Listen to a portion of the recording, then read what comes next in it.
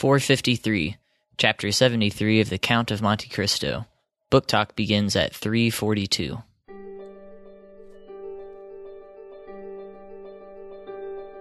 Welcome to CraftLit, the podcast for crafters who love books. My name is Heather Ordover, and I'm podcasting from where the Delaware River meets the Old York Road, New Hope, Pennsylvania.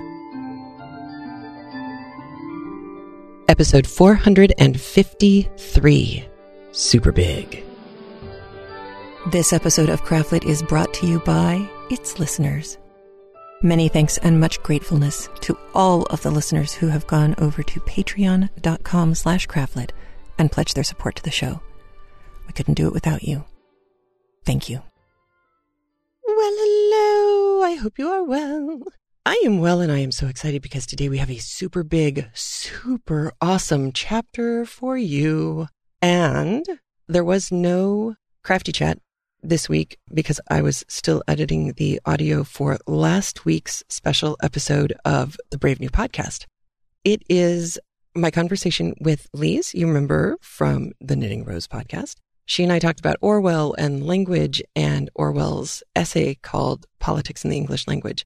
And I don't think you necessarily need to have read the essay to get something out of our conversation. My hope is, though, that it will make you want to read the essay because you really should. It's so good, and it's not hard, and it's not without humor. However, the one caveat I will say is if you do read it and haven't ever touched it before, there are 5 examples that he places, that they're short paragraphs from other people's writing, that he places very early on in his essay. I highly recommend that you ignore reading those in place and wait until he starts commenting on what's wrong with them later, and then go back and pick them up. Because they're such bad writing. It's the kind of writing that will put you off and make you think, why? I don't need this. But you do, because he does explain what's wrong with them. And it's fun. And of course, it's always great to hear from Lise over at Knitting Rose Podcast. So that is up on the YouTube channel. It is a video, and you'll see there was all sorts of trouble at the beginning with the audio. And then when we finally did start to get the audio recording properly, it didn't sync with our mouths all the time. So that's largely what I have been trying to fix, is sliding audio into place to match our mouths as much as possible, because it drives me nuts. I don't know about you, but it does drive me nuts. So that will be up on the YouTube channel, which is youtube.com/craftlit-channel, just little hyphen dash. And that's it. Now, I have a very cool shout out to give, and then I have several voicemails to play for you. The shout out is to Angela, who works with my husband and figured this out on a webinar chat on Blackboard. So, hi, Angela. That was so cool. And he was so excited. He printed out a little screenshot of your conversation, brief as it was. So, hi, and thank you, and welcome. And let's get to our first voicemail. First, we will hear from Sarah. This is Sarah, who is Scaroliz on Ravelry. And she actually sent these voicemails several weeks ago. So you're going to hear her return to previous chapters, which is not a bad thing, because today's chapter builds on our memory of several different things having happened in the past. So here are the voicemails, and Justin has combined them for us here. So it'll sound like one big voicemail from Sarah. Hey, Heather, this is Sarah Blake, Scaroliz on Ravelry, etc., calling to say that in the scene with Villefort going around to talk to the Abbé and to Wilmore, I immediately figured out that it was him. And I don't know. I think that, so I wasn't paying attention to the voice. And I often, when this reader is reading, I have no idea who's talking, and I have to really pick up on the context clues. And that may just be that I'm being inattentive, but I figured out like immediately that it was Villefort. And I think that just really speaks to Dumas', skill at writing voice, as you say, but I wonder also how much of it was the translation, because I also got a lot from context cues and just the way that the quote stranger was introduced. I was like, oh, that's like capital S stranger, not like actual stranger. Like it's a stranger to the Abbe, but not to us. So yeah, I thought that was interesting that, that you were saying that it took you a while, because I just assumed that everybody would pick up on it as well. Anyway, so I presume that after Abbe Busoni said that he was a Lutheran, and then, he said something about being a Quaker, I presume that what he meant by Lutheran was Protestant, because, obviously Protestantism came from Martin Luther and then the Reformation and all that sort of stuff.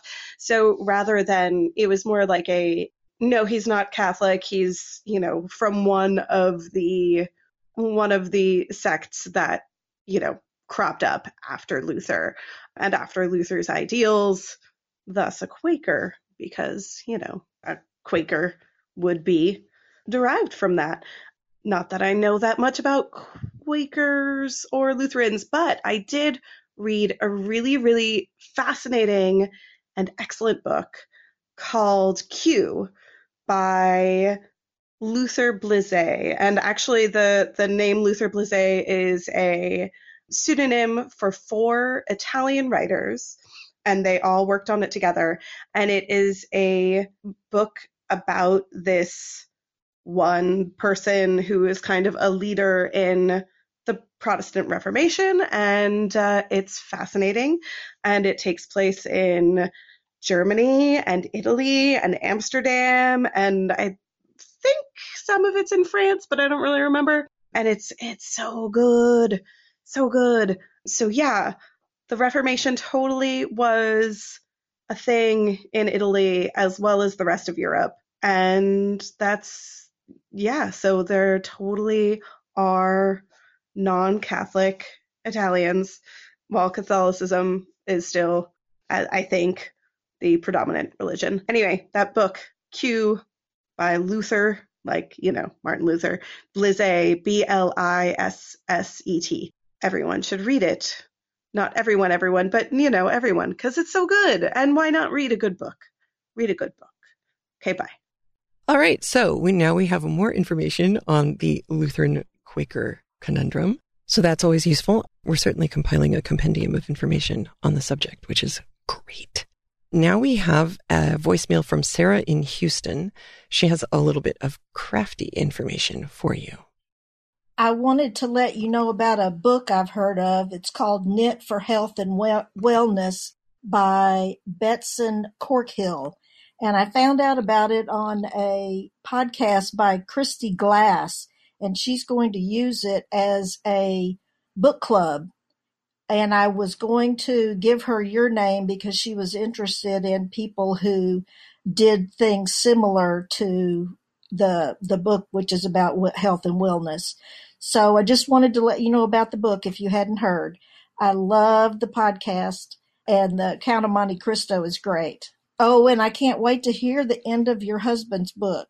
Bye. So that's cool. Thank you, Sarah in Houston, for sharing that information. And I'm so glad you are loving Count of Monte Cristo, as am I.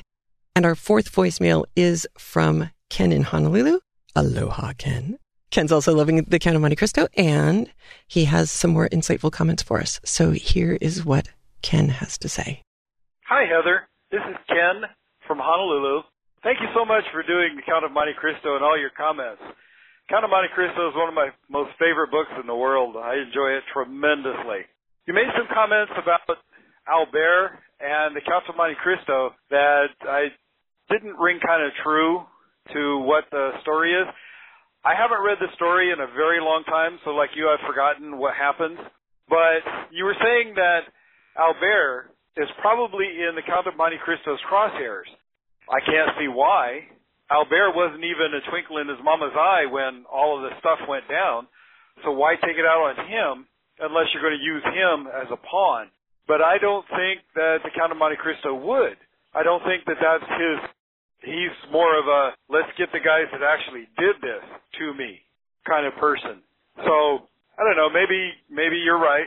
You know, he's in his crosshairs somewhere down the line. And you're definitely right about the fact that the woman knows who Monte Cristo is. She knows that it's Edmond.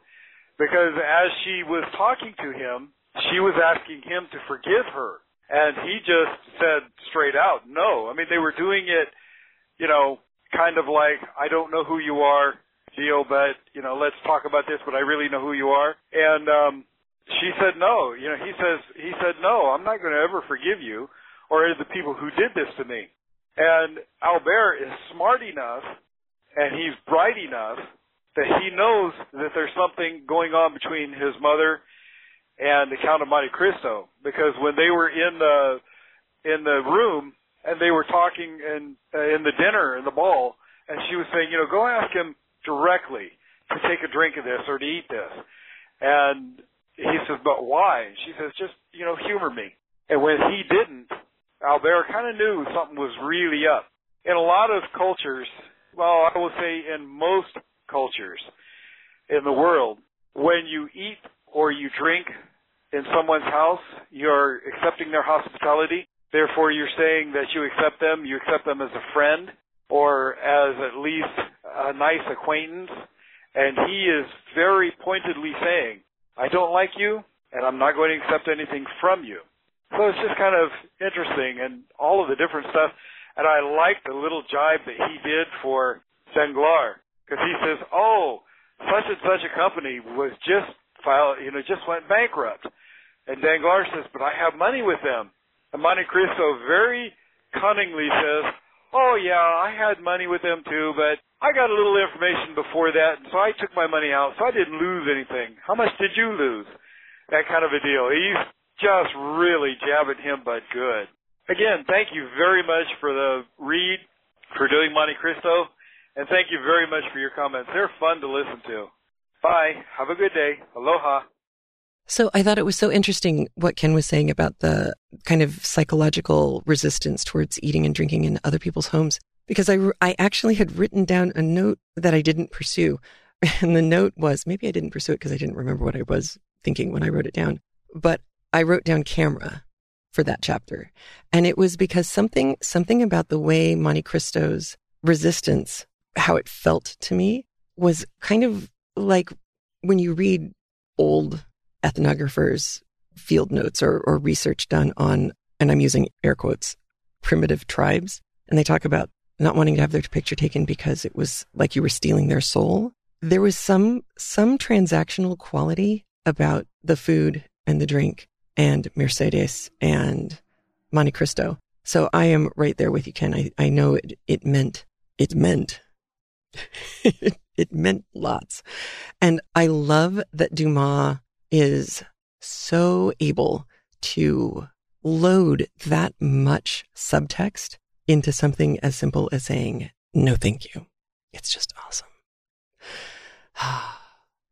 So I have one more piece of information, and this came through Facebook from long-time listener Judith, who sent a book. This is the latest book by the guy who brought you Cod and the Basque History of the World. I don't know if you remember, there was a book called Cod that was all on how the fish, cod, completely affected huge swaths of human history. So he's an interesting guy. And it's Mark Berlansky, I think. And he has written another book called Salt, A World History. And there is an audio edition of it as well as the written version of it. And there will be links in the show notes in case you are interested. And just a reminder, it's been a long time since I've made this announcement. Anytime you follow Amazon links from the CraftLit website, anything that you purchase on Amazon after that point, during that session, that gives credit back to CraftLit. So it's another way of supporting the show. So the link for Amazon is there. You do not have to purchase that specific book in order to benefit CraftLit. Anything you buy on Amazon at that point kicks us back a little bit. And I know a lot of you have been doing this lately, and I really, really appreciate it.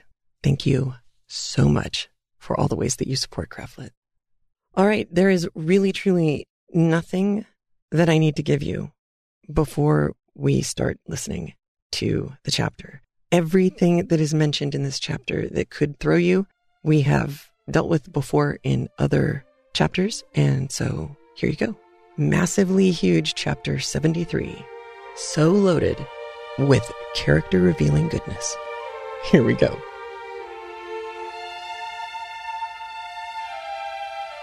Chapter 73. The Promise. It was, indeed, Maximilien Morel, who had passed a wretched existence since the previous day. With the instinct peculiar to lovers, he had anticipated after the return of Madame de Saint-Méran and the death of the Marquis that something would occur at Monsieur de Villefort's in connection with his attachment for Valentine. His presentiments were realized, as we shall see, and his uneasy forebodings had goaded him pale and trembling to the gate under the chestnut trees. Valentine was ignorant of the cause of this sorrow and anxiety, and as it was not his accustomed hour for visiting her, she had gone to the spot simply by accident, or perhaps through sympathy. Morel called her, and she ran to the gate. "You are here at this hour," said she. "Yes, my poor girl," replied Morel. "I come to bring and to hear bad tidings." "This is indeed a house of mourning," said Valentine. "Speak, Maximilien, although the cup of sorrow seems already full." "Dear Valentine," said Morel, endeavouring to conceal his own emotion, "listen, I entreat you. What I am about to say is very serious. When are you to be married?" "I will tell you all," said Valentine. "From you I have nothing to conceal. This morning the subject was introduced, and my dear grandmother, on whom I have depended as my only support, not only declared herself favourable to it, but is so anxious for it that they only await the arrival of Monsieur d'Épinay, and the following day the contract will be signed." A deep sigh escaped the young man, who gazed long and mournfully at her he loved. "Alas," replied he, "it is dreadful thus to hear my condemnation from your own lips. The sentence is passed, and in a few hours will be executed. It must be so, and I will not endeavour to prevent it. But since you say nothing remains but for Monsieur d'Épinay to arrive, that the contract may be signed, and the following day you will be his. Tomorrow you will be engaged to Monsieur d'Épinay, for he came this morning to Paris." "Oh!" Valentine uttered a cry. "I was at the house of Monte Cristo an hour since," said Morel. "We were speaking, he of the sorrow your family had experienced, and I of your grief, when a carriage rolled into the courtyard. Never till then had I placed any confidence in presentiments, but now I cannot help believing them. At the sound of that carriage I shuddered. Soon I heard steps on the staircase, which terrified me as much as the footsteps of the commander did Don Juan. The door at last opened. Albert de Morcerf entered first, and I began to hope my fears were vain, when after him another young man advanced, and the Count exclaimed, "Ah, here is the Baron Franz d'Épinay."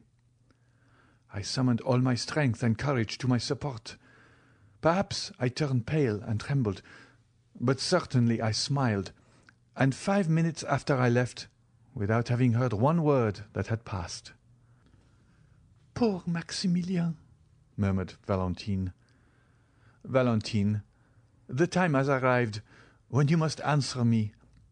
And remember, my life depends on your answer. What do you intend doing?" Valentine held down her head. She was overwhelmed. "Listen," said Morel. "It is not the first time you have contemplated our present position, which is a serious and urgent one. I do not think it is a moment to give way to useless sorrow. Leave that for those who like to suffer at their leisure and indulge their grief in secret. There are such in the world, and God will doubtless reward them in heaven for their resignation on earth. But those who mean to contend must not lose one precious moment, but first return immediately the blow which fortune strikes. Do you intend to struggle against our ill fortune? Tell me, Valentine, for it is that I came to know." Valentine trembled and looked at him with amazement. The idea of resisting her father, her grandmother, and all the family had never occurred to her. "What do you say, Maximilien?" asked Valentine. "What do you mean by a struggle? Oh, it would be sacrilege. What? I resist my father's order and my dying grandmother's wish?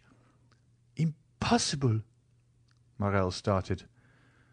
"You are too noble not to understand me, and you understand me so well that you already yield, dear Maximilien. No, no, I shall need all my strength to struggle with myself and support my grief in secret, as you say. But to grieve my father, to disturb my grandfather's last moments, never." "You are right," said Morel calmly. "In what a tone you speak!" cried Valentine. "I speak as one who admires you, mademoiselle." "Mademoiselle?" cried Valentine. "Mademoiselle? Oh, selfish man! He sees me in despair and pretends he cannot understand me." "You mistake. I understand you perfectly. You will not oppose Monsieur Villefort. You will not displease the Marchioness, and tomorrow you will sign the contract which will bind you to your husband." "But, mon Dieu, tell me, how can I do otherwise?" "Do not appeal to me, mademoiselle. I shall be a bad judge in such a case. My selfishness will bind me," replied Morel, whose low voice and clenched hands announced his growing desperation. "What would you have proposed, Maximilien? Had you found me willing to accede?" "It is not for me to say." "You are wrong. You must advise me what to do."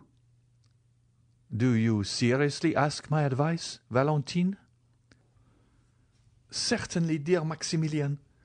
For if it is good, I will follow it. You know my devotion to you." "Valentine," said Morel, pushing aside a loose plank, "give me your hand in token of forgiveness of my anger. My senses are confused, and during the last hour the most extravagant thoughts have passed through my brain. Oh, if you refuse my advice—" "What do you advise?" said Valentine, raising her eyes to heaven and sighing. "I am free," said Maximilien, "and rich enough to support you. I swear to make you my lawful wife before my lips even shall have approached your forehead." "You make me tremble," said the young girl. "Follow me," said Morel. "I will take you to my sister, who is worthy also to be yours. We will embark for Algiers, for England, for America, or, if you prefer it, retire to the country and only return to Paris when our friends have reconciled your family." Valentine shook her head. "I feared it, Maximilien," said she. "It is the counsel of a madman, and I should be more mad than you did I not stop you at once with the word impossible, impossible." "You will then submit to what fate decrees for you, without even attempting to contend with it?" said Morel sorrowfully. "Yes, if I die." "Well, Valentine," resumed Maximilien, "I can only say again that you are right. Truly it is I who am mad, and you prove to me that passion blinds the most well-meaning. I appreciate your calm reasoning. It is then understood that tomorrow you will be irrevocably promised to Monsieur Franz d'Épinay, not only by that theatrical formality invented to heighten the effect of a comedy called the signature of the contract, but your own will." "Again, you drive me to despair, Maximilien," said Valentine. "Again, you plunge the dagger into the wound. What would you do, tell me, if your sister listened to such a proposition?" "Mademoiselle," replied Morel with a bitter smile, "I am selfish. You have already said so. And as a selfish man I think not of what others would do in my situation, but of what I intend doing myself. I think only that I have known you not a whole year. From the day I first saw you, all my hopes of happiness have been in securing your affection. One day you acknowledged that you loved me, and since that day my hope of future happiness has rested on obtaining you, for to gain you would be life to me. Now I think no more. I say only that fortune has turned against me. I had thought to gain heaven, and now I have lost it. It is an everyday occurrence for a gambler to lose not only what he possesses, but also what he has not." Morel pronounced these words with perfect calmness. Valentine looked at him a moment with her large, scrutinizing eyes, endeavouring not to let Morel discover the grief which struggled in her heart. "But, in a word, what are you going to do?" asked she. "I am going to have the honour of taking my leave of you, mademoiselle, solemnly assuring you that I wish your life may be so calm, so happy, and so full occupied, that there may be no place for me, even in your memory." "Oh," murmured Valentine. "Adieu, Valentine, adieu," said Morel, bowing. "Where are you going?" cried the young girl, extending a hand through the opening and seizing Maximilian by his coat, for she understood from her own agitated feelings that her lover's calmness could not be real. "Where are you going?" "I am going that I may not bring fresh trouble into your family, and to set an example which every honest and devoted man, situated as I am, may follow." "Before you leave me, tell me what you are going to do, Maximilian." The young man smiled sorrowfully. "Speak, speak," said Valentine. "I entreat you." "Has your resolution changed, Valentine?" "It cannot change, unhappy man. You know it must not," cried the young girl. "Then adieu, Valentine." Valentine shook the gate with a strength of which she could not have been supposed to be possessed, as Morel was going away, and passing both her hands through the opening, she clasped and wrung them. "I must know what you mean to do," she said. "Where are you going?" "Oh, fear not," said Maximilian, stopping at a short distance. "I do not intend to render another man responsible for the rigorous fate reserved for me. Another might threaten to seek Monsieur Franz, to provoke him and to fight with him. Oh, that would be folly. What has Monsieur Franz to do with it? He saw me this morning for the first time, and has already forgotten he has seen me. He did not even know I existed when it was arranged by your two families that you should be united.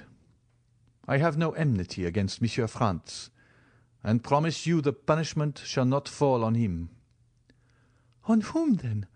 On me?" "On you? Valentine! Oh, heaven forbid!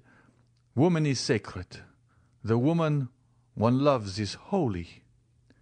"On yourself, then, unhappy man, on yourself?" "I am the only guilty person, am I not?" said Maximilian.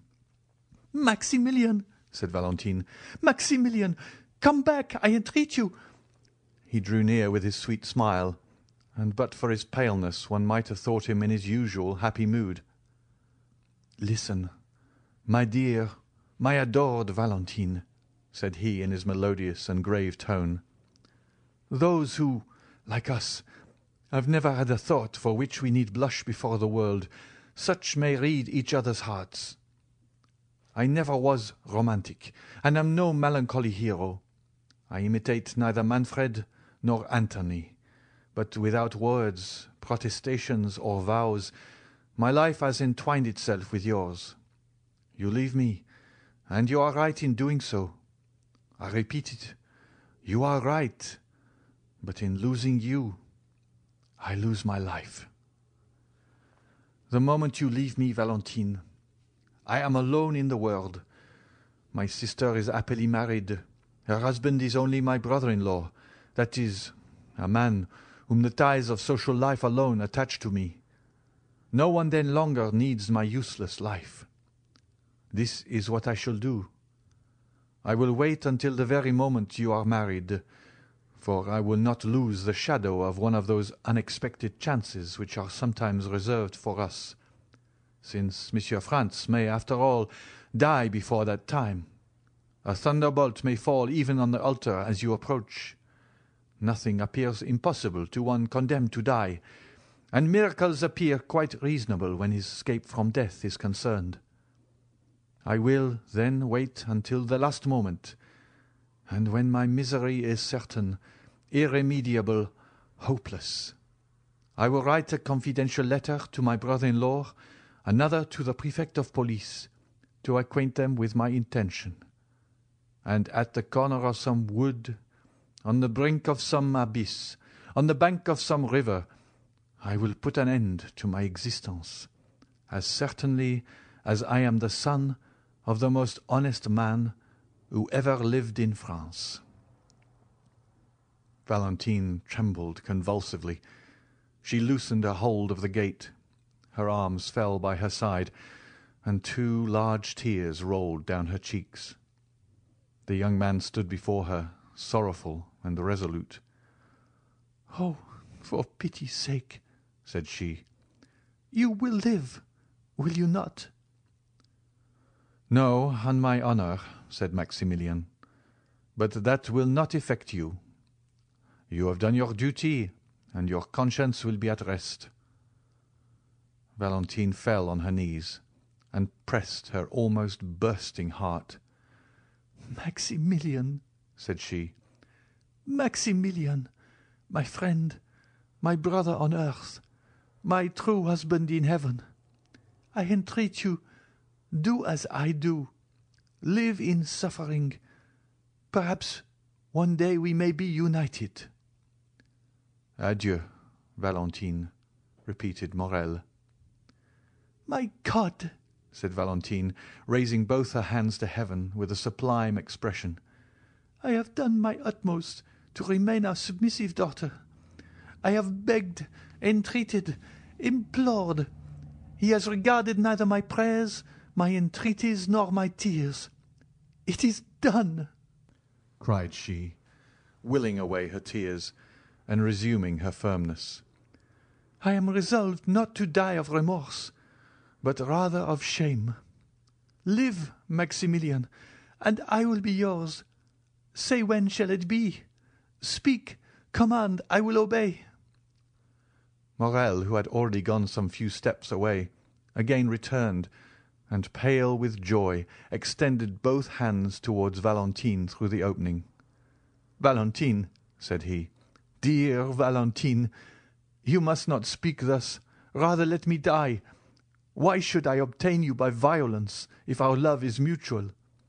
Is it from mere humanity you bid me live? I would rather die." "Truly," murmured Valentine, "who on this earth cares for me, if he does not? Who has consoled me in my sorrow but he? On whom do my hopes rest? On whom does my bleeding heart repose? On him, always on him. Yes, you are right, Maximilian. I will follow you. I will leave the paternal home. I will give up all. Oh, ungrateful girl that I am!" cried Valentine, sobbing. "I will give up all, even my dear old grandfather, whom I had nearly forgotten." "No," said Maximilian, "you shall not leave him. Monsieur Noirtier has evinced, you say, a kind feeling towards me. Well, before you leave, tell him all. His consent would be your justification in God's sight. As soon as we are married, he shall come and live with us. Instead of 1 child, he shall have 2.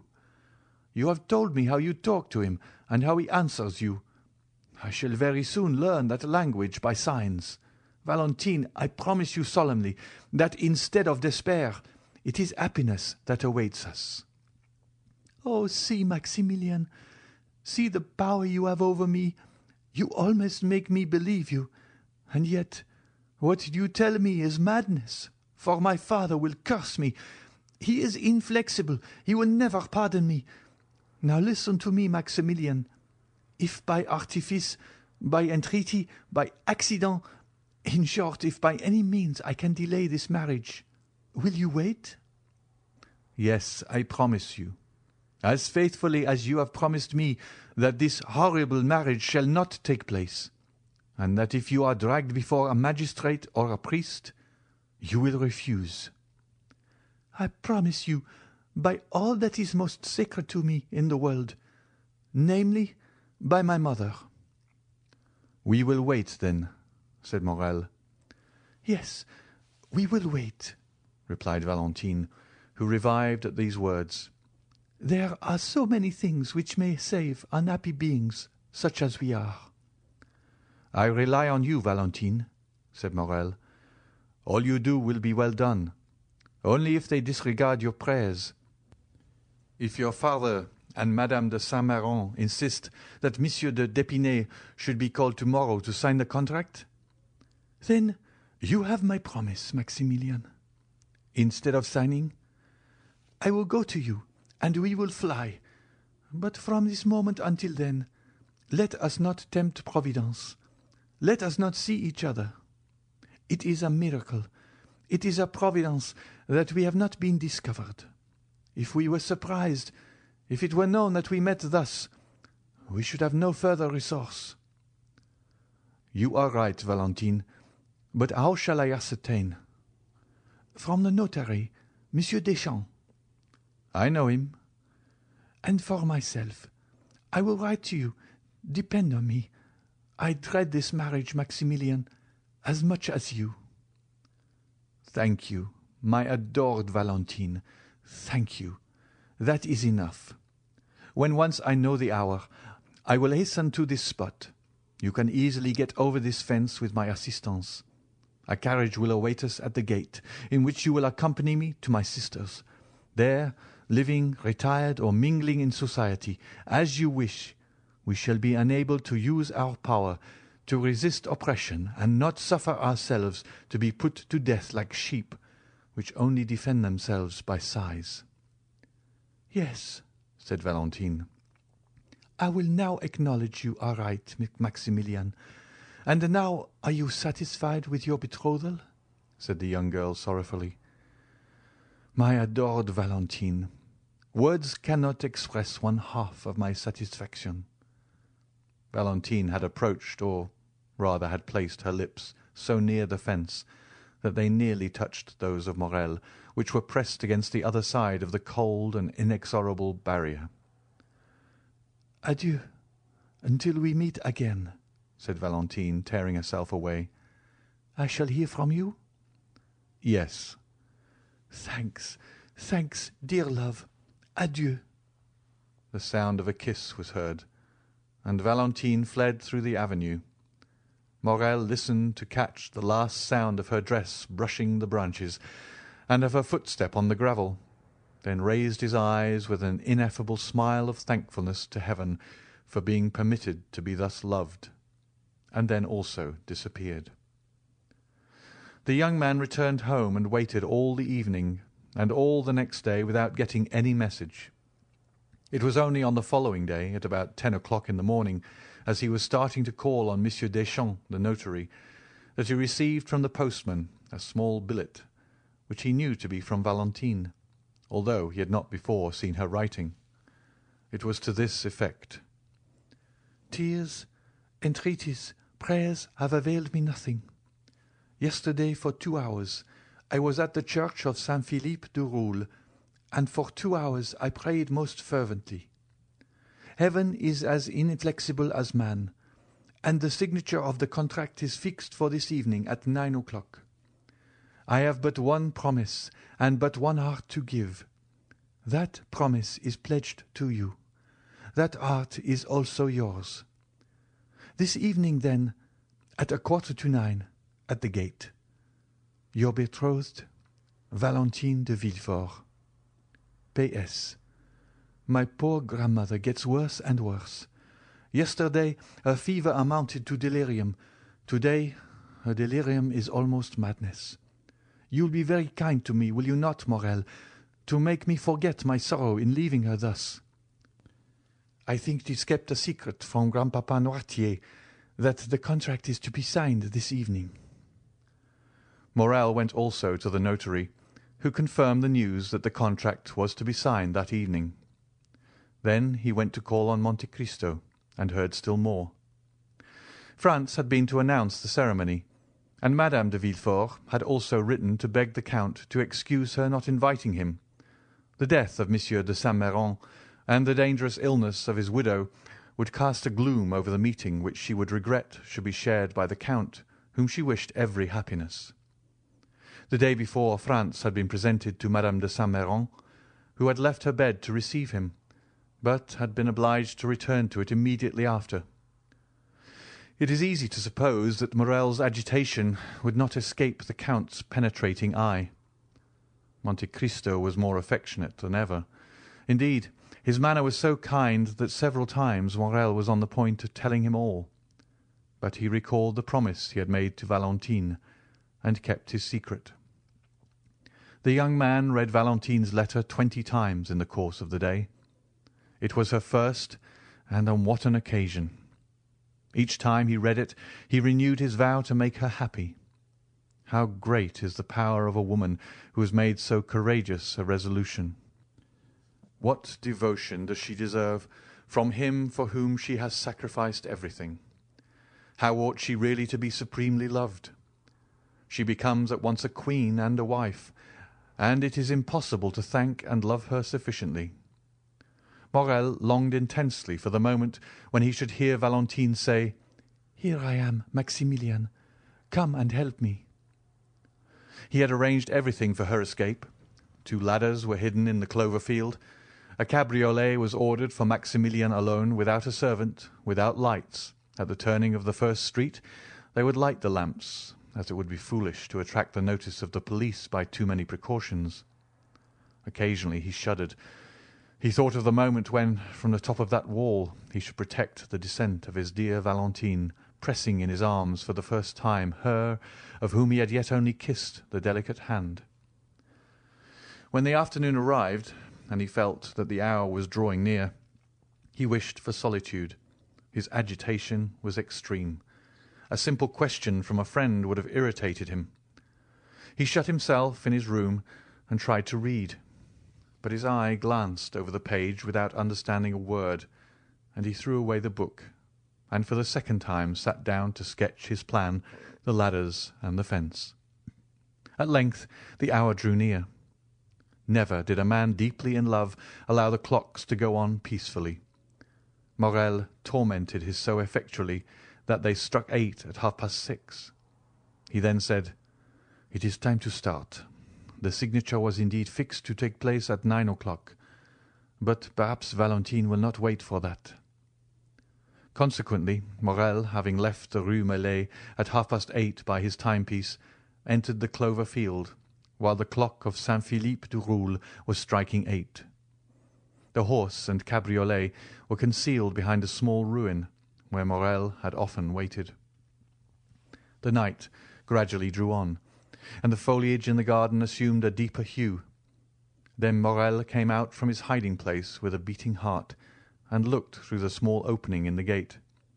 There was yet no one to be seen. The clock struck 8:30, and still another half-hour was passed in waiting, while Morel walked to and fro, and gazed more and more frequently through the opening. The garden became darker still, but in the darkness he looked in vain for the white dress, and in the silence he vainly listened for the sound of footsteps. The house, which was discernible through the trees, remained in darkness, and gave no indication that so important an event as the signature of a marriage contract was going on. Morel looked at his watch, which wanted 9:15. But soon the same clock he had already heard strike 2 or 3 times rectified the error by striking 9:30. This was already half an hour past the time Valentine had fixed. It was a terrible moment for the young man. The slightest rustling of the foliage, the least whistling of the wind attracted his attention and drew the perspiration to his brow. Then he tremblingly fixed his ladder, and, not to lose a moment, placed his foot on the first step. Amidst all these alternations of hope and fear, the clock struck 10. "It is impossible," said Maximilian, "that the signing of a contract should occupy so long a time without unexpected interruptions. I have weighed all the chances, calculated the time required for all the forms. Something must have happened." And then he walked rapidly to and fro and pressed his burning forehead against the fence. Had Valentine fainted? Or had she been discovered and stopped in her flight? These were the only obstacles which appeared possible to the young man. The idea that her strength had failed her in attempting to escape, and that she had fainted in one of the paths, was the one that most impressed itself upon his mind. "In that case," said he, "I should lose her, and by my own fault." He dwelt on this idea for a moment. Then it appeared reality. He even thought he could perceive something on the ground at a distance. He ventured to call, and it seemed to him that the wind wafted back an almost inarticulate sigh. At last the half-hour struck. It was impossible to wait longer. His temples throbbed violently. His eyes were growing dim. He passed one leg over the wall, and in a moment leapt down on the other side. He was on Villefort's premises, had arrived there by scaling the wall. What might be the consequences? However, he had not ventured thus far to draw back. He followed a short distance close under the wall, then crossed a path, hid, entered a clump of trees. In a moment he had passed through them and could see the house distinctly.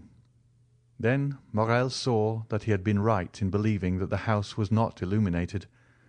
Instead of lights at every window, as is customary on days of ceremony, he saw only a grey mass, which was veiled also by a cloud, which at that moment obscured the moon's feeble light. A light moved rapidly from time to time past 3 windows of the second floor. These 3 windows were in Madame de Saint-Méran's room.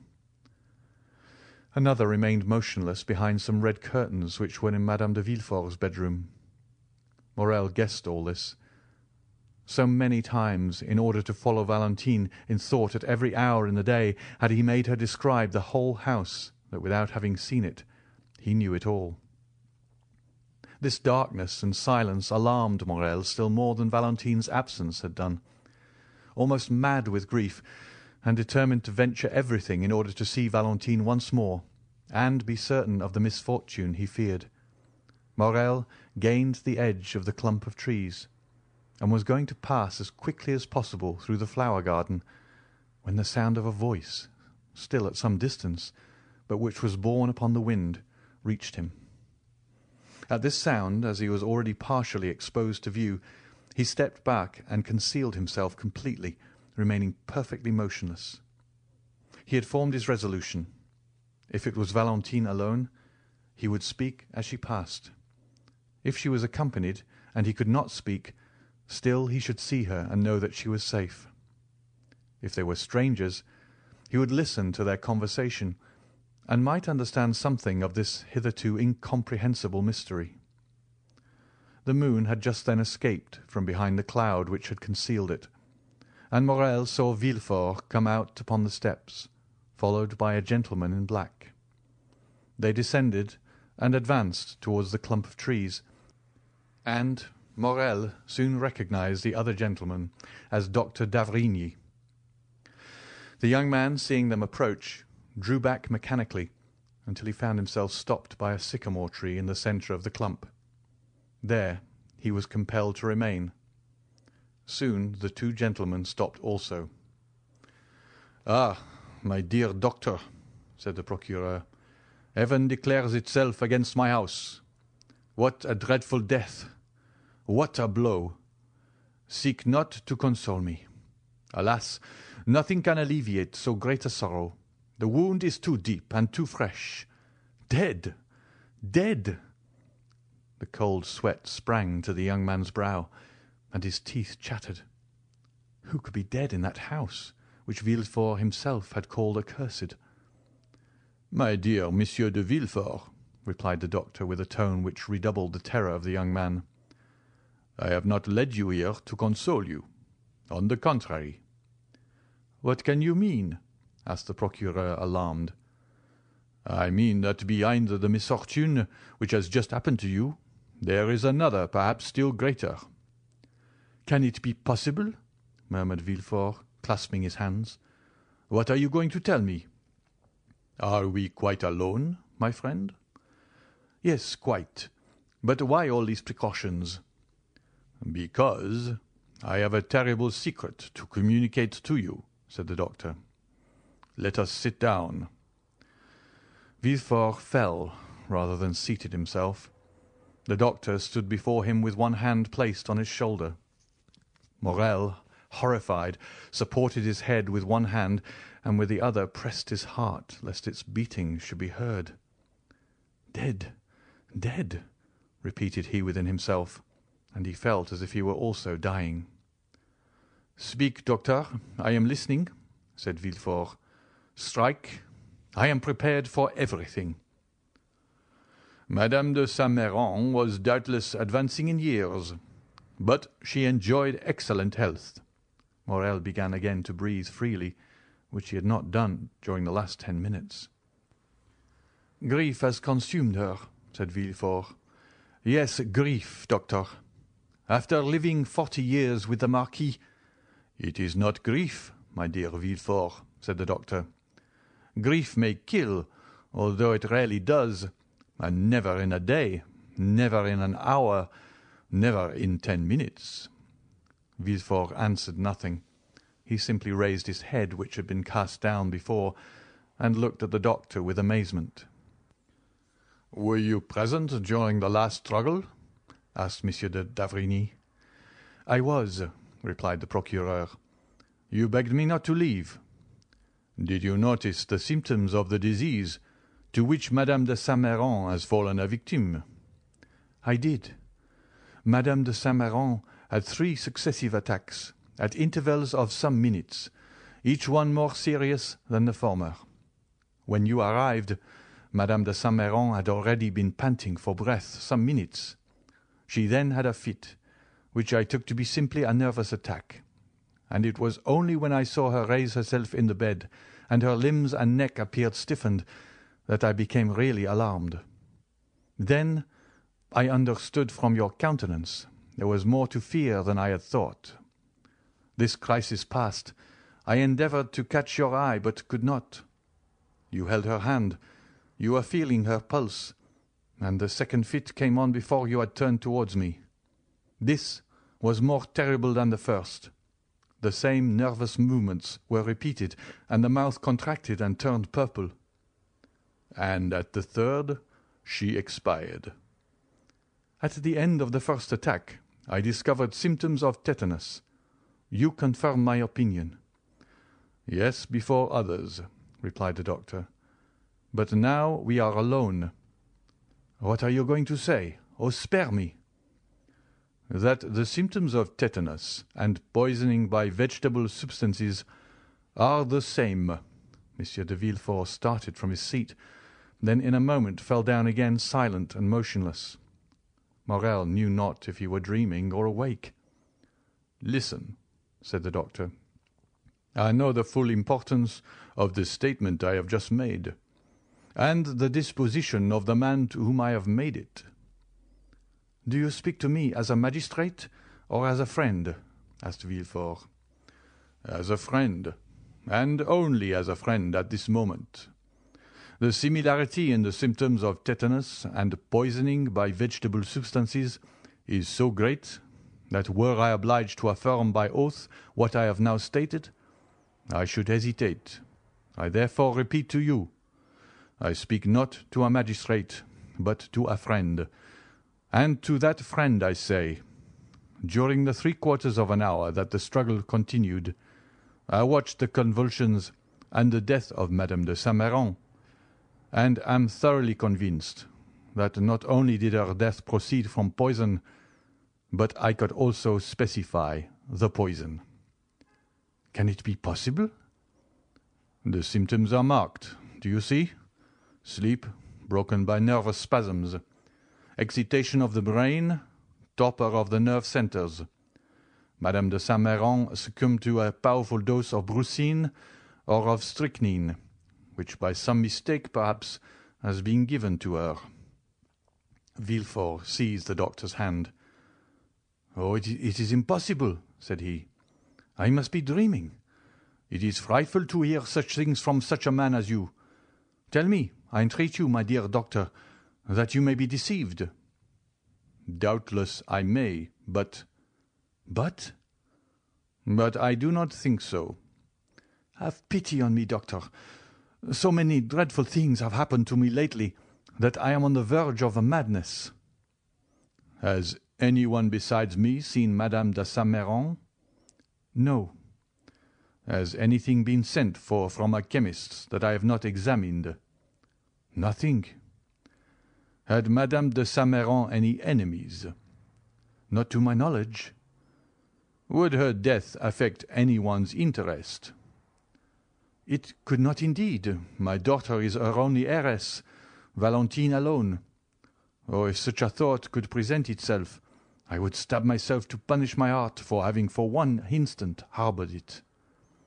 "Indeed, my dear friend," said Monsieur d'Avrigny, "I would not accuse anyone. I speak only of an accident, you understand? Of a mistake. But whether accident or mistake, the fact is there.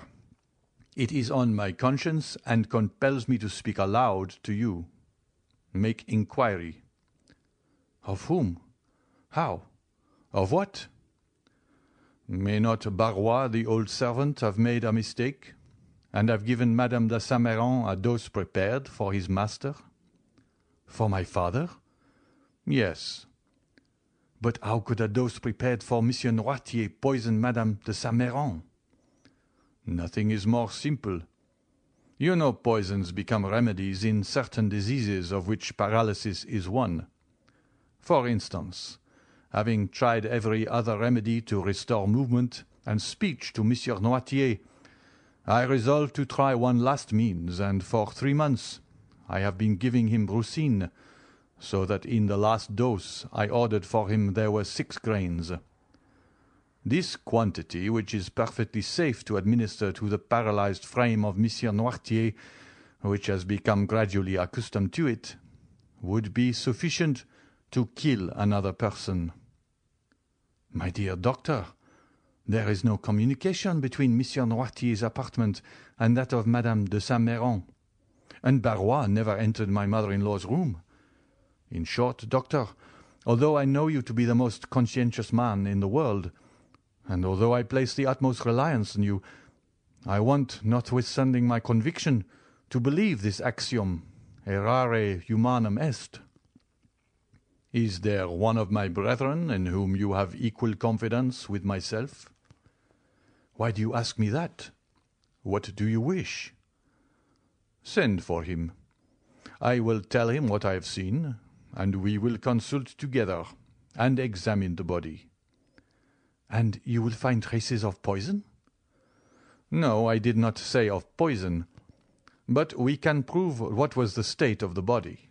We shall discover the cause of her sudden death, and we shall say, dear Villefort, if this thing has been caused by negligence, watch over your servants. If from hatred, watch your enemies." "What do you propose to me, d'Avrigny?" said Villefort in despair. "So soon as another is admitted into our secret, an inquest will become necessary, and an inquest in my house. Impossible! Still," continued the procureur, looking at the doctor with uneasiness, "if you wish it, if you demand it, why, then it shall be done. But, doctor, you see me already so grieved. How can I introduce into my house so much scandal after so much sorrow? My wife and my daughter would die of it. And I, doctor, you know a man does not arrive at the post I occupy One has not been king's attorney 25 years without having amassed a tolerable number of enemies. Mine are numerous. Let this affair be talked of. It will be a triumph for them, which will make them rejoice and cover me with shame. Pardon me, doctor, these worldly ideas, were you a priest, I should not dare to tell you, but you are a man, and you know mankind. Doctor, pray recall your words. You have said nothing, have you? My dear Monsieur de Villefort, replied the doctor, my first duty is to humanity. I would have saved Madame de Saint-Méran, if science could have done it, but she is dead, and my duty regards the living. Let us bury this terrible secret in the deepest recesses of our hearts. I am willing, if anyone should suspect this, that my silence on the subject should be imputed to my ignorance. Meanwhile, sir, watch always. Watch carefully, for perhaps the evil may not stop here, and when you have found the culprit, if you find him, I will say to you, you are a magistrate. Do as you will. I thank you, doctor, said Villefort with indescribable joy. I never had a better friend than you. And as if he feared Dr. d'Avrigny would recall his promise, he hurried him towards the house. When they were gone, Morrel ventured out from under the trees, and the moon shone upon his face, which was so pale it might have been taken for that of a ghost. I am manifestly protected in a most wonderful but most terrible manner, said he. But Valentine, poor girl, how will she bear so much sorrow? As he thought thus, he looked alternately at the window with red curtains and the 3 windows with white curtains. The light had almost disappeared from the former. Doubtless Madame de Villefort had just put out her lamp, and the night lamp alone reflected its dull light on the window. At the extremity of the building, on the contrary, he saw one of the 3 windows open. A wax light placed on the mantelpiece threw some of its pale rays without, and a shadow was seen for one moment on the balcony. Morrel shuddered. He thought he heard a sob. It cannot be wondered at that his mind, generally so courageous, but now disturbed by the 2 strongest human passions, love and fear, was weakened even to the indulgence of superstitious thoughts. Although it was impossible that Valentine should see him, hidden as he was, he thought he heard the shadow at the window call him. His disturbed mind told him so. This double error became an irresistible reality, and by one of the incomprehensible transports of youth, he bounded from his hiding-place, and with 2 strides, at the risk of being seen, at the risk of alarming Valentine, at the risk of being discovered by some exclamation which might escape the young girl, he crossed the flower garden, which by the light of the moon resembled a large white lake, and having passed the rows of orange trees which extended in front of the house, he reached the step, ran quickly up, and pushed the door, which opened without offering any resistance. Valentine had not seen him. Her eyes, raised towards heaven, were watching a silvery cloud gliding over the azure, its form that of a shadow mounting towards heaven. Her poetic and excited mind pictured it as the soul of her grandmother. Meanwhile, Morrel had traversed the anteroom and found the staircase, which, being carpeted, prevented his approach being heard, and he had regained that degree of confidence that the presence of Monsieur de Villefort even would not have alarmed him. He was quite prepared for any such encounter. He would at once approach Valentine's father and acknowledge all, begging Villefort to pardon and sanction the love which united 2 fond and loving hearts. Morrel was mad. Happily, he did not meet anyone. Now, especially, did he find the description Valentine had given of the interior of the house useful to him. He arrived safely at the top of the staircase, and while he was feeling his way, a sob indicated the direction he was to take. He turned back. A door, partly opened, enabled him to see his road and to hear the voice of one in sorrow. He pushed the door open and entered. At the other end of the room, under a white sheet which covered it, lay the corpse, still more alarming to Morrel since the account he had so unexpectedly overheard.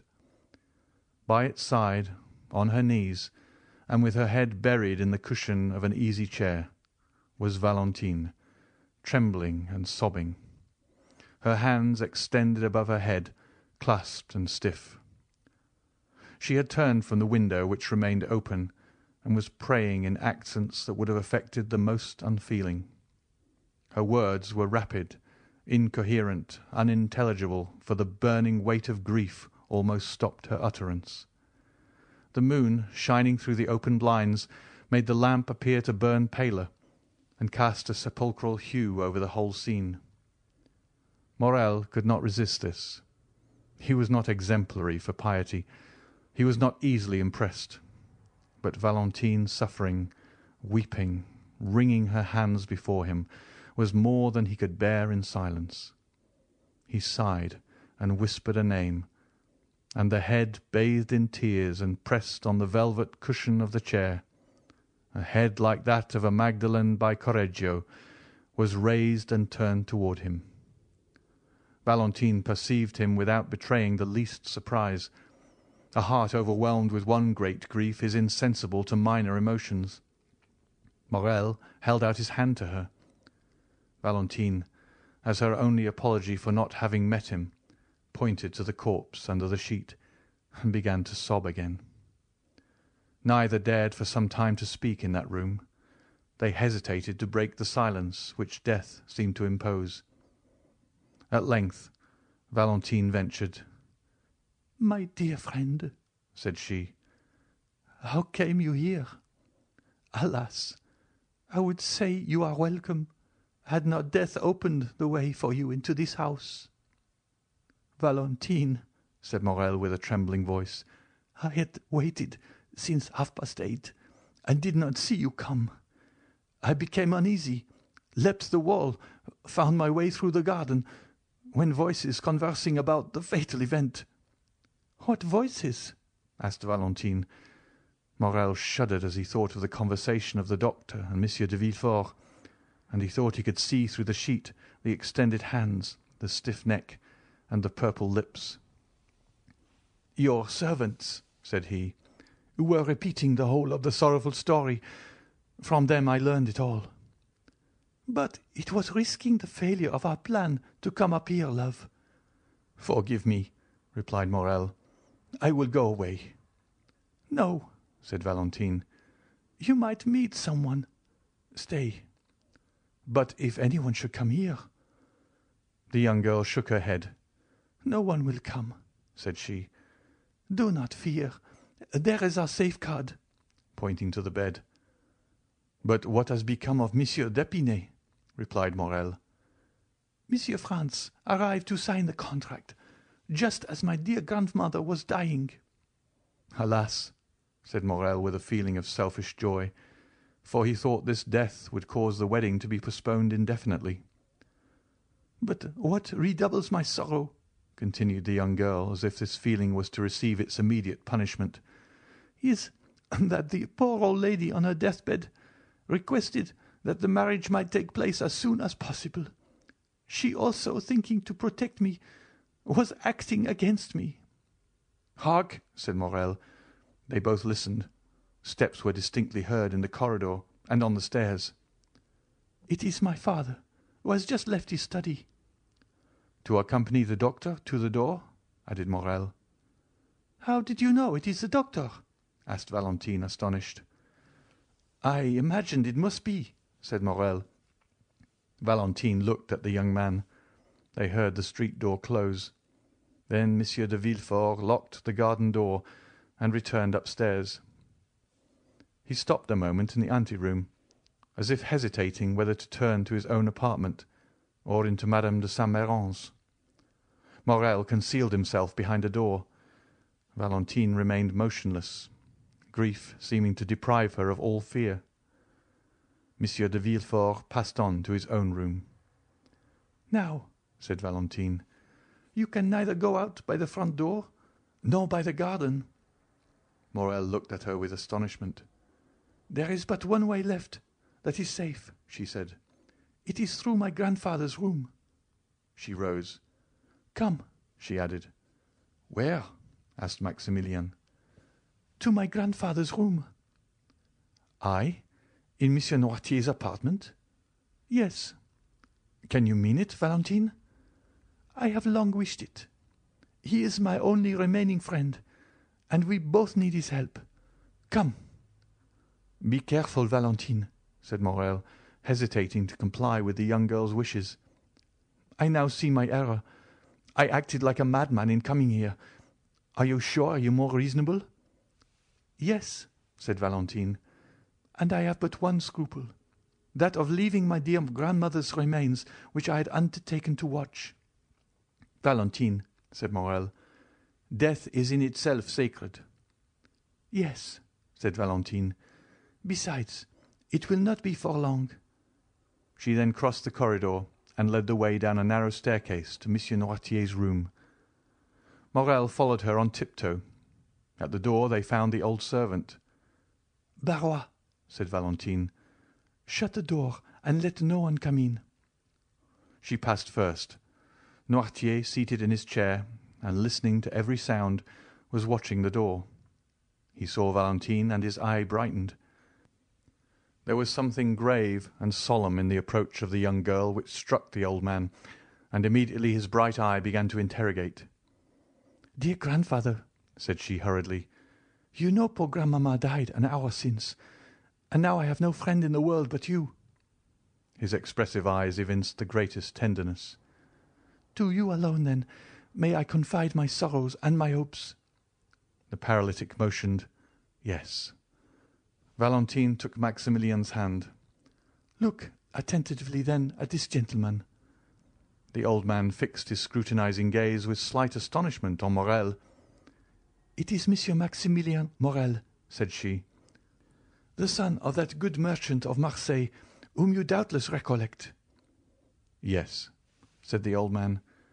"He brings an irreproachable name, which Maximilian is likely to render glorious, since at 30 years of age he is a captain, an officer of the Legion of Honor." The old man signified that he recollected him. "Well, grandpapa," said Valentine, kneeling before him and pointing to Maximilian, "I love him, and will be only his. Were I compelled to marry another, I would destroy myself." The eyes of the paralytic expressed a multitude of tumultuous thoughts. "You like Monsieur Maximilien Morel, do you not, grandpapa?" asked Valentine. "Yes." "And you will protect us, who are your children, against the will of my father?" Noirtier cast an intelligent glance at Morel as if to say, "Perhaps I may." Maximilian understood him. "Mademoiselle," said he, "you have a sacred duty to fulfill in your deceased grandmother's room. Will you allow me the honor of a few minutes' conversation with Monsieur Noirtier?" "That is it," said the old man's eye. Then he looked anxiously at Valentine. "Do you fear he will not understand?" "Yes." "Oh, we have so often spoken of you, that he knows exactly how I talk to you." Then turning to Maximilian with an adorable smile, although shaded by sorrow, "He knows everything I know," said she. Valentine arose, placed a chair for Morel, requested Barrois not to admit anyone, and having tenderly embraced her grandfather and sorrowfully taken leave of Morel, she went away. To prove to Noirtier that he was in Valentine's confidence and knew all their secrets, Morel took the dictionary, a pen, and some paper, and placed them all on a table where there was a light. "But first," said Morel, "allow me, sir, to tell you who I am, how much I love Mademoiselle Valentine, and what are my designs respecting her." Noirtier made a sign that he would listen. It was an imposing sight to witness this old man, apparently a mere useless burden, becoming the sole protector, support, and adviser of the lovers who were both young, beautiful, and strong. His remarkably noble and austere expression struck Morel, who began his story with trembling. He related the manner in which he had become acquainted with Valentine, and how he had loved her, and that Valentine, in her solitude and her misfortune, had accepted the offer of his devotion. He told him his birth, his position, his fortune, and more than once, when he consulted the look of the paralytic, that look answered, "That is good. Proceed." "And now," said Morel, when he had finished the first part of his recital, "now I have told you of my love and my hopes, may I inform you of my intentions?" "Yes," signified the old man. "This was our resolution.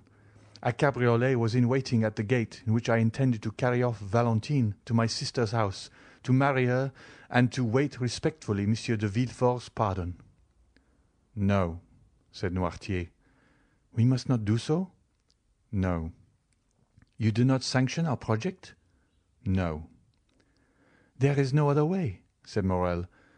The old man's interrogative eye said, "What?" "I will go," continued Maximilian. "I will seek Monsieur Franz d'Épinay. I am happy to be able to mention this in Mademoiselle de Villefort's absence, and will conduct myself toward him so as to compel him to challenge me." Noirtier's look continued to interrogate. "You wish to know what I will do?" "Yes." "I will find him as I told you. I will tell him the ties which bind me to Mademoiselle Valentine. If he be a sensible man, he will prove it by renouncing of his own accord the hand of his betrothed, and will secure my friendship and love until death. If he refuse, either through interest or ridiculous pride, after I have proved to him that he would be forcing my wife from me, that Valentine loves me and will have no other, I will fight him, give him every advantage, and I shall kill him, or he will kill me. If I am victorious, I will not marry Valentine, and if I die, I am very sure Valentine will not marry him."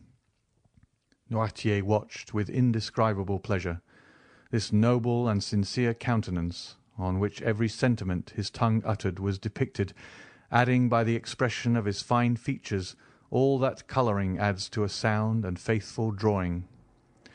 Still, when Morel had finished, he shut his eyes several times, which was his manner of saying no.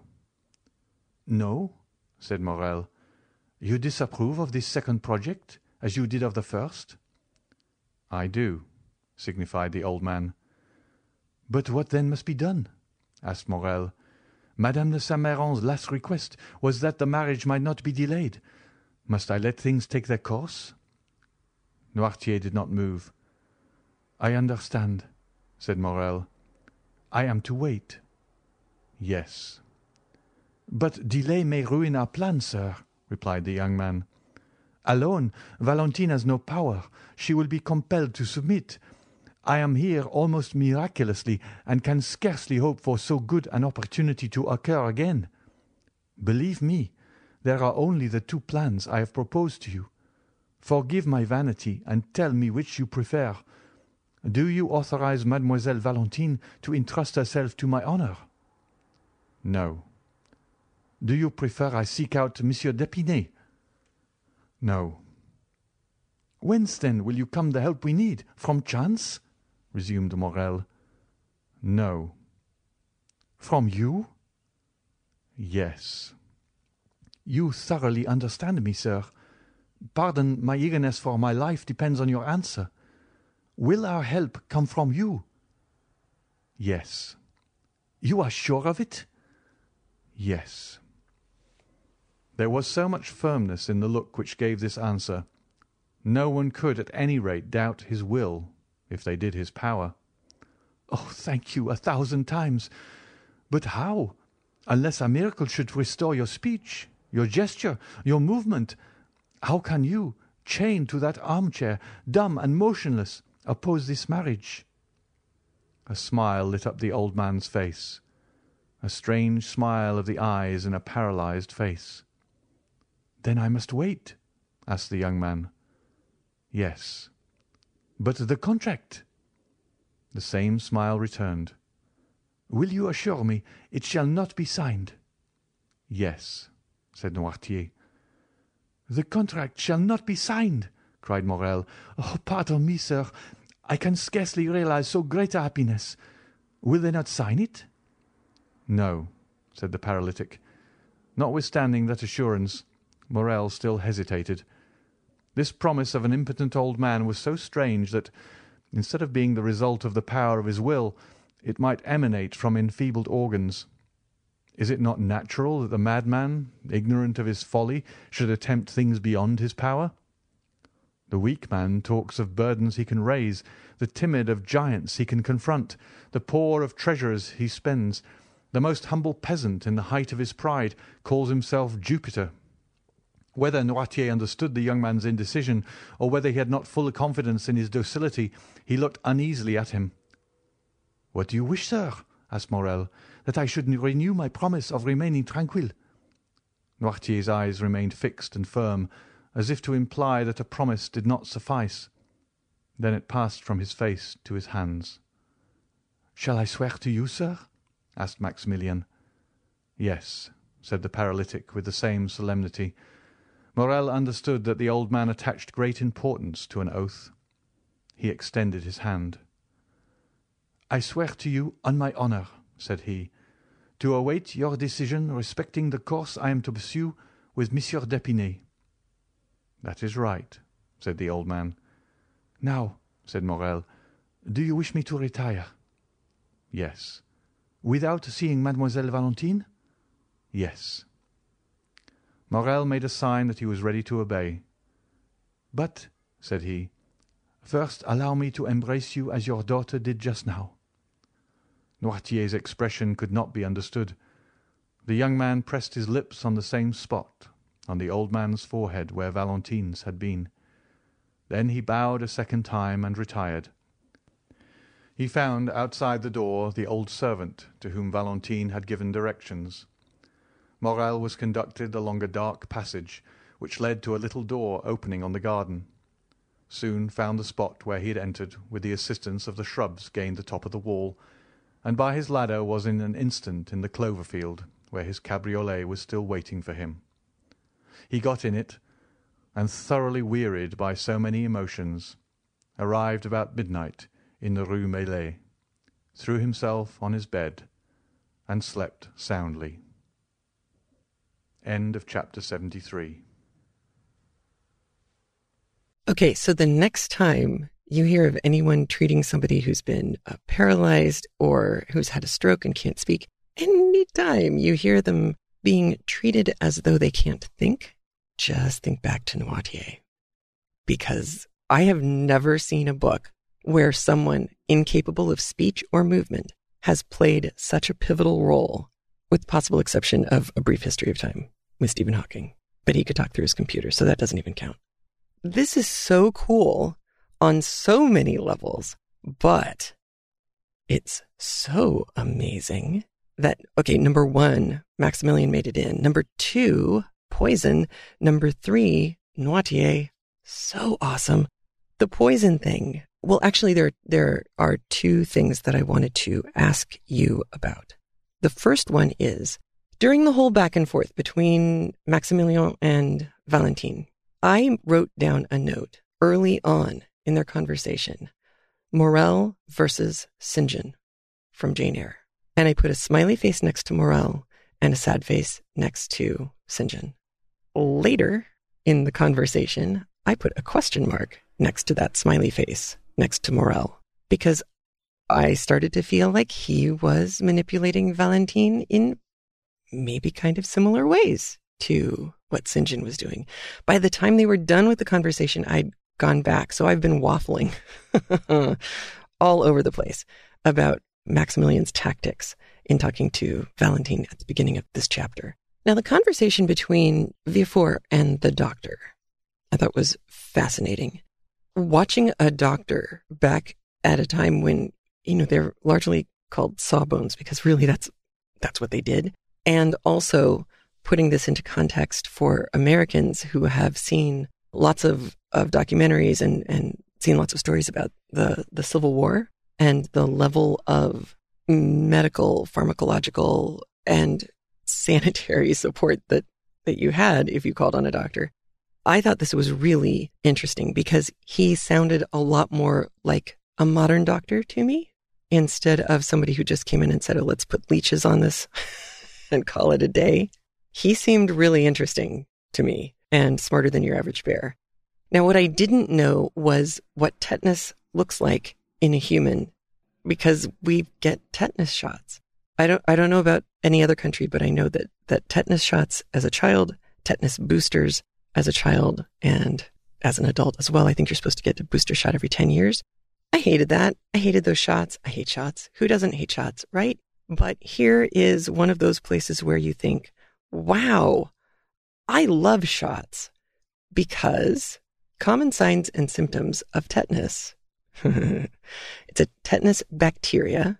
It incubates in your body for 7 to 10 days. And the common signs and symptoms are spasms and stiffness in jaw muscles, stiffness in neck muscles, difficulty swallowing. At this point, I'm thinking, wow, this sounds like rabies. Stiffness of your abdominal muscles, painful body spasms lasting for several minutes, typically triggered by minor occurrences such as a draft, loud noise, physical touch, or light. And those symptoms can also have with them fever, sweating, high blood pressure, rapid heart rate. Evidently, tetanus enters through a wound. We know that. And it enters as a spore. And the spore latches on and grows into a bacteria. This is all so yuck. And again, so glad that, that there are shots for this, because the spores grow into a bacteria, and that bacteria produces a toxin. It's like a neurotoxin. It hurts the nerve endings that control your muscles. So motor neurons get beaten badly by this toxin. Once the damage is done to those nerves, it can take months for the nerve endings to repair themselves, regrow, heal. So that's bad, because even if you survive it, you can still be in bad shape for months. So really, really, really super important. Book with your doctor and get yourself vaccinated if you haven't had a tetanus booster recently. It's not just stepping on a rusty nail that can cause the problem. They said they have had tetanus come in through these different routes. The things you already know of: puncture wounds, stepping on a nail, stepping on something spiky in general, splinters, piercings, tattoos, injection of drugs with unsanitary needles, gunshot wounds, compound fractures, because if the skin has torn, stuff can get in, and then it'll get all the way in. That would be really bad. Burns, surgical wounds, animal and sometimes even insect bites, if the insect is big enough. Infected foot ulcers. So the ulcer thing from 1984, for those of you who are listening over at patreon.com/Brave New Podcast. Foot ulcers, that's a risk zone. Dental infections and infected umbilical stumps in newborns born of inadequately immunized mothers. There are so many different ways to get this. And yikes. And yes, if they catch it in enough time, but remember, it's been growing for 7 to 10 days by the time they can catch it. They can possibly get at it with antibiotics, but it is so deep and so strong a toxin that this stuff, it latches on and it won't let go. It's the Gila monster of bacteria. You could really, really be in deep yogurt. So, helpful safety tip. Who knew you were going to get that from CraftLit? The stuff we land on. Then there was the discussion of poisons, brucine and strychnine. These are very similar to each other. Brucine is weaker. Strychnine is very poisonous. It is, I think, in our modern world, most frequently associated with things like rat poison, which it certainly has been used for. However, just like some of the other dangerous poisons, and for some reason anthrax is going through my mind, strychnine can be, if it's in powdered form or crystalline form, it can be inhaled. That would be bad. So if you drop a box of rat poison and it goes poof, back away quickly. It can be inhaled, it can be swallowed, it can be absorbed through the eyes, or the lining of your mouth. And all of this can cause poisoning, which eventually leads to convulsions, just like tetanus. And ultimately, you'll die from asphyxiation because your muscle spasms will be so horrifyingly strong that you can no longer breathe. So that's kind of scary. Now, we also heard the doctor talking about having given Noirtier brucine, which reacts very similarly to strychnine. They have a similar origin. But he's been giving him brucine to create muscle spasms because you have somebody who is paralyzed. So he's trying to get some kind of muscle response out of Noirtier. And he's been giving him very low doses. And I think anybody who's read an Agatha Christie murder mystery, you've probably seen some instance where someone has been gradually building up a resistance to iocane powder or something like that. Evidently, that's something that's been going on with Noirtier. The doctor quietly and without making a big deal about it has worked him up to 6 grains. And when we're talking about grains, this goes way back. It goes to a Troy grain, 64 plus or minus, more on the plus side, I think, 64 milligrams, which is, in theory, this was the mass of a single seed of wheat or of a grain that you would then eat as a cereal. So that's what a grain is. Then there are grains for jewelers and all that other stuff, but this for food or for pharmaceuticals, about 64 milligrams. So not very many at all. Small amount. All right, so we don't exactly know what Noirtier's plan is. We sort of have a vibe of what's going on between Valentine and Morel. We have the death of Villefort's previous mother-in-law. Lots and lots has happened. We don't really know what it means yet, but that would have added too much to the chapter, so we'll just let that one go. The only other piece of news I have for you is my husband's book, The Cat Came Back, will be ending, and we will be starting for the new premium audiobook, The Wizard of Oz. It's time. It's taken a while. I have an expert on The Wizard of Oz who I have on deck to record with me, and I think you will be fascinated by what he has to say. Those of you who were on the 2015 tour, yes, the 2015 tour up to York and the Lake District, you will remember Marcy. Marcy's husband is our expert. So very exciting. I am looking forward to this. We only have a couple more episodes for Cat Came Back, and then it's done, and Wizard of Oz begins. If you are not currently a premium audio member, but are interested in it, I have an infographic over at craftlit.com/453. I'm also posting the graphic on Facebook. I hope, helps to explain all of the different ways that you can access CraftLit based on your needs and desires. I hope it helps, because I know it's confusing. The show's been around for so long that technology grew up around us, and there are plenty of people who are still using kind of the old school technology, and I don't want to push them off that. So there are lots of ways to listen. So you should have no trouble finding the way that is best for you. All right. Thank you so much for listening. Thank you for making it all the way through this chapter. And I'll talk to you soon. Take care. Have a great one. Bye. A big thanks to all the CraftLit listeners who support the show by being a premium audio member via craftlit.com/premium or via patreon.com/craftlit. Your support for the show is what's kept us going since 2006. If you feel like getting free audio pretty much every week, please consider supporting the show by heading over to patreon.com/craftlit and pledging what you feel the show is worth to you. If you can't support the show that way, consider leaving a review at iTunes or at our facebook.com/craftlit page, or follow at CraftLit on Twitter and share the show with your followers too. And remember, if your hands are too busy to pick up a book, at least you can turn one on.